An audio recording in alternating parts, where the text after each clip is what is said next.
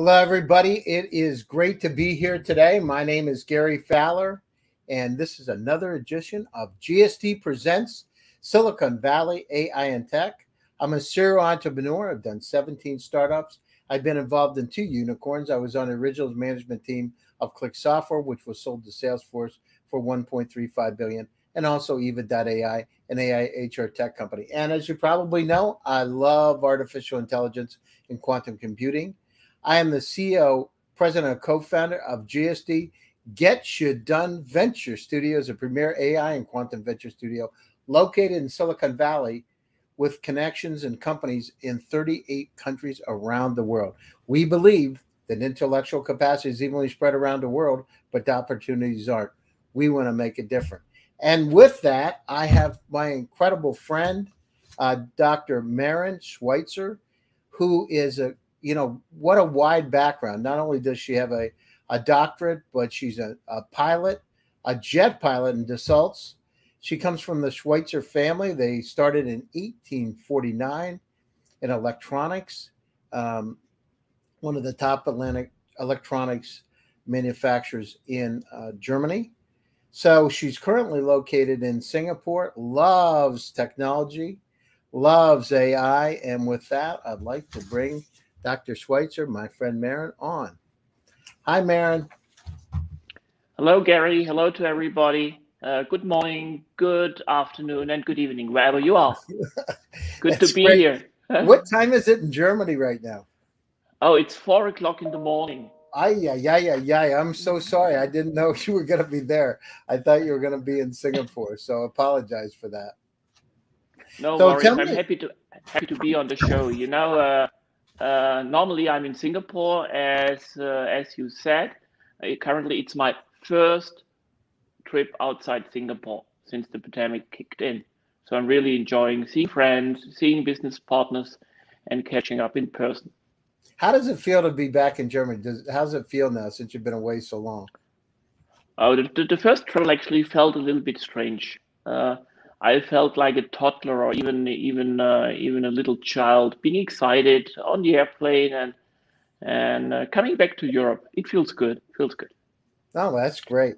So I have a question for you. So you went to the Karlsruhe Institute of Technology. Then you went to aviation. I mean, what did you wake up one day and say, oh, I want to be a pilot, but not only a pilot, I want to be a jet pilot. How did that what was that progression like? Did you like flying always, or how did that come about? Yeah, it's been not an overnight kind of life decision. I've always been into aviation since I can remember. My father has been a private pilot, and he took me into the airplane when I was around 1 year old. A little airfield in the middle of the Black Forest, in the middle of the nowhere. So I always had petrol and kerosene in my nose, and started flying myself at the age of 14. You can fly gliders in Germany before you're allowed to drink a beer. So that's how everything started. And then when I moved to Karlsruhe, difficult to pronounce, you did it very well, Karlsruhe Institute of Technology. I got in touch with a little aviation company, and then everything ignited. First, I've been washing the airplanes for that owner of that little taxi company, and then one thing chipped into the other thing. Then I upgraded my licenses up to jet pilot, and then when I moved to Paris and worked for Dassault Falcon Group, I've also been flying jets from Paris to New York, from Paris to Tokyo, and so forth. Very exciting, but I have to admit, the long-range flights are a little boring. Now, how was it though flying? Was it interesting? Do you still fly? Do you still fly jets, or to keep your rating up, or not? No, I don't. When I joined Schweitzer Group, Schweitzer Electronic in 2005, I had to decide left or right. You cannot do both. Before, I've been in the aviation industry for many years, and there you can nicely combine flight. It's not a hobby. You need to do it 2 days, 3 days, 4 days, like the airline pilots a week. So I'm not flying anymore, but I miss it, actually. It's been a good time. It's been a great time. How was it though?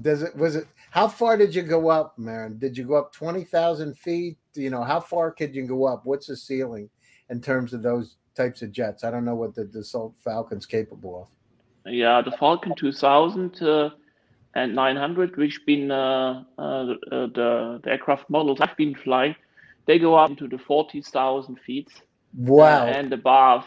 It's a 2-engine and a 3-engine model. They can go long range from Paris to New York. To today's models even go further. It's been really great. And if I think about that time in flying, that gave me the opportunity to discover Europe first. Because during my studies, I've been working 2 days a week for a little taxi aircraft company in Karlsruhe, and that took me to Prague in the Czech Republic. That took me to Brünn. That took me then later to Moscow, to all the Eastern countries. For me, it was a discovery journey, opening the horizon, seeing a lot of stuff, and it's been pretty cool. But I relied on my good friends actually, who helped me through my studies, because that time, not so digital, nothing on the internet. So you had to have good buddies who hand over you a photocopy of the lecture. Really? Wow, that's amazing. And so you were, I read here too, I went down through, by the way, you have 7 pages on your LinkedIn profile. You got a rather robust LinkedIn, but so you went over to Russia, and how was that? When did you go over to Russia the first time? That's been around 2002, when I was in charge of sales for Dassault Falcon service in Paris. We reconfigured our setup at that time and strategized, and then focused on aircraft management. And the Russian market has been a very high potential market. So we opened up that market to 2002, 3, 4, and 5. Took me to Moscow mainly. And were you flying people around privately, or were you working in sales, like trying to sell the planes, or what were you doing? No, I was selling actually the aircraft management services, all what you need to have a hassle-free ownership of a jet. That's what I was doing, and apparently I was flying. These jets for the clients, may it be VIPs, may it be business women and businessmen, may it be families. We took many families actually from Paris to Long Island, to the Hamptons in summer. Seriously, wow, that's amazing. And so, did you get to meet a lot of celebrities, Marin? Oh, there have been really interesting people on board, I can tell. Yeah. Wow, that's great. Yeah, yeah. And so were they nice? Was it in general, were people nice once they get on the aircraft? Or, well, I'm sure because you're the pilot, they're not going to say anything bad. But how do they act on the plane? On the private jet, it's a very family style environment. So the passengers they interact with the cabin crew. They interact also with the flight crew. You walk around on the long range flights. You have an opportunity to get to know each other, to talk. Wait, you can walk Personally, around absolutely great. you walk around on the plane? You're piloting, right? Or was there more than one pilot on the Dassault? Yeah, it's a two pilot crew. It's pretty much like airlines, you know. Oh, I see. The only difference is that the plane is a little smaller. Sure, you're allowed to walk around, visit the washroom, and say hello, or after the landing, you interact with your clients. That's the That must have interesting been part of interesting. private jets. I bet you've seen a lot of interesting things when you were flying. It must be Oh yes, interesting I did. flying across the ocean. Did you ever see anything strange, Marin, when you're going across? I always wondered if you're up front, is there's like, whoa, that's kind of interesting. I wonder what that was. Yeah, all the lights over the North Atlantic has been fantastic. If you go very, very, very high with the Falcons, you gradually start to see a little bit the shape of our Earth, a little Wow. bit already, a little bit, gradually. And then you look down, and then you see the ships. Those uh, sailboats, the smaller ones who cross the North Atlantic. I sometimes had to pity them in stormy weather. You're Yeah. just above everything, and you look down and see, oh, that's not comfortable down there, maybe. Yeah, and here you are flying in a beautiful jet across, right? In the lap of luxury. Okay, so you do that. What was the day that you made a decision that you're going to go in the family business? Did it just happen one day, or was it over time that you made the decision? How did that come about? That's been a long journey. Actually, my father has been talking to me and first convinced me to go for engineering studies, what I did at the same university as he did. So he was very successful on that path. Then, from his point of view, I think I got a little bit lost in aviation, which was a great time. As he enjoyed aviation, he liked it. What I was doing, and then I moved to Paris, worked for Dassault, and at that time it looked like that I'm just going to follow my career path somewhere else. I didn't want to join the family business immediately after my studies, neither. That felt too easy, and at that time my heart was not really beating, not really beating for the family business. Sure, I liked it. Sure, we've been talking about family business every lunch at home. It's been always business talk, business talk. Actually, I think I did a couple of MBAs during my teenage ages with my parents. Uh, my parents took me to Singapore regularly, once or twice a year. As in the 1980s, my father opened the first Asian business at that time. So I had a lot of exposure to our family business, which is now 6th Gen. As you mentioned, all started long, long, long time ago in 1849 in the Black Forest with cuckoo clock trading. You know, That's we all know amazing. the cuckoo Yeah, clocks, right? my mother had one of those Black Forest cuckoo clocks, and I remember I used to shut it off because it would wake me up. It can be a little bit annoying. It's like I But was like I wanted to strangle the cuckoo. I gotta tell you, you know. we are not doing cuckoo clocks anymore. The family core business is electronics, as you mentioned during the intro. And actually, I have set up and I'm running the family office, venture capital and venture engine arm in Singapore since 2017. Before, I've been running the show of Schweizer Electronics for 10 years in Germany, in Singapore, in Japan, China, and Vietnam.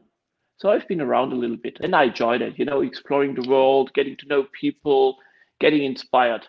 So as I do when we first met in a show some months ago. Yeah, absolutely. So, but you were the CEO, right? You were the CEO of the group, correct? Yeah, yeah. So, what made you decide? You're the CEO of the group. What made you decide? Like one day, did you say, "I'm going to Singapore"? Because when my dad took me there when I was a kid, I really liked it. Was it that, or what? Did you just say I wanted a gateway to Asia? How did that happen? No, not at all. First, I haven't been the CEO when I joined Schweizer. I've been one of the board members Mm-hmm. when I joined Schweizer Electronic. That's how the electronic business is called. It's a Lisco in Frankfurt, by the way. And we then had some difficult times, had to restructure, reconfigure our company. I've been appointed CEO then in 2007, and at that time we set up partnerships with a Japanese company first, then with a Chinese company. So the logic step was for me actually to stop remote controlling the Asian business and move closer to where the business is, the growth potential is. So I moved to Singapore in 2013 for Schweizer Electronic, but I've never been actually in Singapore, if I want to be honest. I just had my place there, my kids there, a lot of friends there, great people, but I've been traveling on the airplane every time. Every time. Sounds crazy these days, I have to admit. Monday, somewhere. Once in a month in Japan, then Vietnam, then China, then back to Europe once or twice. So um, I'm not very proud of my CO2 admission that days. And we've all learned that this is not the way to do it. We can do it differently. I enjoy hybrid environments. That's what we do in our company now. Everything is hybrid work from anywhere. Um, and that's where actually digital and technology comes in, not only AI, a lot of other topics. No, I So, agree. But you were the CEO for 10 years, I mean, right? And then uh, you made that move. You were CEO from 2007 to 2017, if I remember from your profile. But that's amazing. So now tell us a little bit about Singapore. And so what do you like about Singapore? is it a place you're going to stay forever? Is that your home now, or is it because it's a gateway to China, or or the gateway to Asia? Why is it important to you? What do you like about it? How is it? Yeah, well, it's a nice combination of pros, business-wise, family and private, from a private perspective. Singapore is a great place to live. So let me start with private first. It's fantastic. It's vibrant. It's a city. It's hot. I like it warm. Actually, I'm living at the seaside. That's a great opportunity in Singapore to be at the beach. But I think you also like seaside locations, Gary, don't you? Oh yeah. I just love warm weather. Although I got to tell you, man, I lived in Russia almost 10 years in Moscow, and I would go, to Vladivostok and up north, and it was real cold. It was like, 30 plus, minus 30 plus C, and it was real cold. But you kind of get used to it. But I'm Greek, so on half of me's Greek American, and I don't know. I like warm weather. It's just you get used to it, and it's fun to be able to ride bikes and enjoy the sea. So I'm the same as you. Yeah, only I know Novosibirsk a lot because that's been actually the stop we had to make with the Falcon if we flew to Tokyo with the smaller models. So, Novosibirsk can be very, very cold. Can be really very, very cold, and you spend a lot of time on de-icing your aircraft after the refueling. So back to Singapore.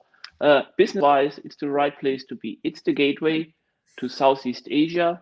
It's where a lot of platforms and ecosystems. So that's our focus, where we have our investment portfolio set up. It's all in Southeast Asia. Singapore is the right place to be. You have the good talents, you have the governance, you have the compliance, you have your IP nicely at home in Singapore. And that's why the family office and our venture capital arm is in Singapore. And what kind of companies? So, your family office, what kind of companies are you interested in? Are they complementary to the family business? Are you looking for other types of investments, AI? I mean, what's, if you could say like the top three, what's interesting for you? That's a very good question. It's a little bit the way how you want to do it. So we are not a CVC, a corporate venture capital fund by definition. So we do have our financial KPIs, pretty much like any VC. If you look at investment targets, for sure we have a little bit that strategic play in our mind, but it's not a KPI. So we've been looking into the Southeast Asian landscape purely from a perspective of what is digital, what is platform, what is ecosystem, what is scalable. In our mind, always with the perspective, how do we manage to learn how digital really works? I didn't have a real good insight on digital ecosystems 4 or 5 years ago when I was the hardware person and now turned software person. So from hard to soft. So that's what we are doing. We are into telemedicine. We are into marketplaces. We are into last mile delivery. It has to be a platform. It has to be highly scalable. And most of our investments, they're actually sitting in Indonesia and Vietnam. Indonesia and Vietnam, interesting, because that's where we're finding, for my accelerator, we're finding a lot of companies coming from Vietnam, actually, Indonesia, Australia, and Africa, by the way. So for some reason today, Ghana, Zambia, Nigeria, Kenya, we're seeing a lot of interesting AI companies coming out of there. And most people don't realize there's 1.3 billion people in Africa, and what a burgeoning, interesting opportunity. So as you're going down through it, so what is the criteria that you look? So you're looking for scalable companies. You're looking for companies from Southeast Asia. We do have quite a few startups from around the world that look at the show. If you were to say, how much revenue do they need to have? How do they fit into your profile? Do they need to be something that integrates with Schweitzer? What what else would they need to have to be able to come to you? The software, right? Last mile delivery. Well, a very good question. Well, we are a family office and we are not a VC, so we don't have a very focused mandate to deliver to our LPs. So we take it from a more holistic approach. Back to your question, how do we evaluate the companies? So the early stage companies, for sure, they do need to show us monthly average users, need to have the underlying growth potential in the sector and in the region they are operating, because Southeast Asia is not Southeast Asia. Each country has its differences. And then we are looking at how much can we de-risk with our own business acumen, expertise, and our talents, our investment. And we have a close look at the team, at the talents. How much actually are they involved in the business? How diverse is the management team? Can be young founders, can be middle-aged founders. What we find is that most of our startups we have invested into, the founders are in their 40s. They had some experience somewhere else in smaller companies, SMEs or MNCs, and then they decided to pursue their dream and become an entrepreneur with a very structured while still entrepreneurial approach. And what's the typical check size? I mean, what's the investment range that is interesting for you? It's in the range from 50,000 USD to 5 million. What we are doing. Do they need to have revenue, Maren, or are you into those early stage companies that are promising? So 50,000 is probably an early stage pre-seed level company, right? The 50K, that's a pre-seed level. They don't need to have revenue. They don't even need to have a minimum viable product or have run a couple of POCs. If the idea is right and the solution to an identified problem feels right, then we are ready to chip in. There's no full-fledged due diligence for these investments. We are helping the startups in their design phase, basically, more like a venture builder and a venture engine to help them to reach the stage where they can show a MVP, have done the first POC with a lead client, and then we decide to chip in more money to help them grow. That's basically what we do. You're operationally helping them, so you're actually taking some hands-on responsibility, guiding them, advising them. Is that how it works? Yeah, that's how it works. Actually, I'm personally sitting on 10 advisory boards of 10 of our startups. We're having a portfolio of 34 currently. The collection from the last 4 years. We try not to be on governance boards by definition. So we are not sitting on the board or requiring a board seat. We take it more from the think tank role, from the advisor role. And then we are setting a structured advisory board. We ask experts from the industry, from the region or whatsoever to join on the advisory board and help our executives team to thrive and be successful. No, that's fantastic. So you give them the freedom. And what's the goal with the companies? I mean, in terms of, are you looking, do they need to have an exit, or what's the real goal? They get purchased by Schweitzer, or what's the end goal from your perspective? Any option is open. If there's a strategic fit and it would help us to develop our core businesses, then we might want to acquire the company down the road. But we are very patient. Family business, 6th gen, 172 years. We are pretty much the same age like Siemens and older than Bosch. So like the big names. We don't have the rush. We don't need to show that our fund is performing well during the tenor. So there's really no time pressure. We are in. If we like it, we join the following rounds, and certainly we are having different options. So we are looking at IPOs, we are looking at other exit scenarios. That's what's actually happening a lot in Southeast Asia now, in the startup space. No, it's and great. Then specs might be also an interesting topic for Southeast Asia. Not yet there, but Singapore is moving into that direction.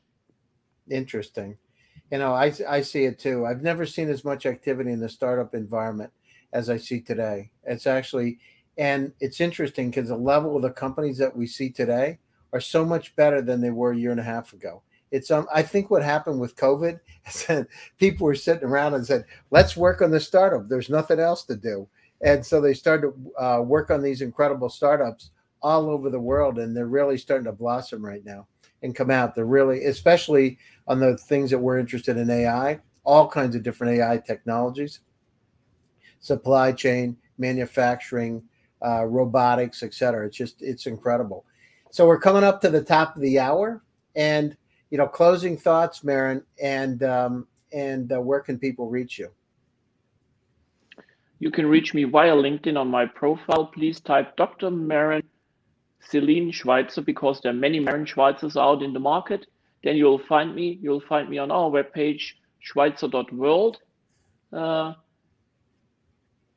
Get in touch with me. We also do have a web form for all the startups to share their ideas and their pitch deck with us to get it into our deal pipeline. And if not, get in contact with Gary. He knows where he can find me. Absolutely. Absolutely. So nice to see you again. I really appreciate getting up at 4 o'clock in the morning. Sorry about that. So to my audience out there, I hope you enjoyed the show today. My name is Gary Fowler, and I am the host of GSD Presents Silicon Valley AI and Tech, and it was a great honor to have my friend Maren Schweitzer on the show today. For all of you out there, we will be back again next Tuesday with another exciting edition. Stay tuned. Most importantly, stay healthy, stay happy, and stay safe. Tune in again, and I hope to see you soon. Thanks, Maren. I appreciate it today. Thank you. Take care of yourself. See you soon. Thanks, Gary. Thanks, everybody out there. Bye-bye. Bye-bye.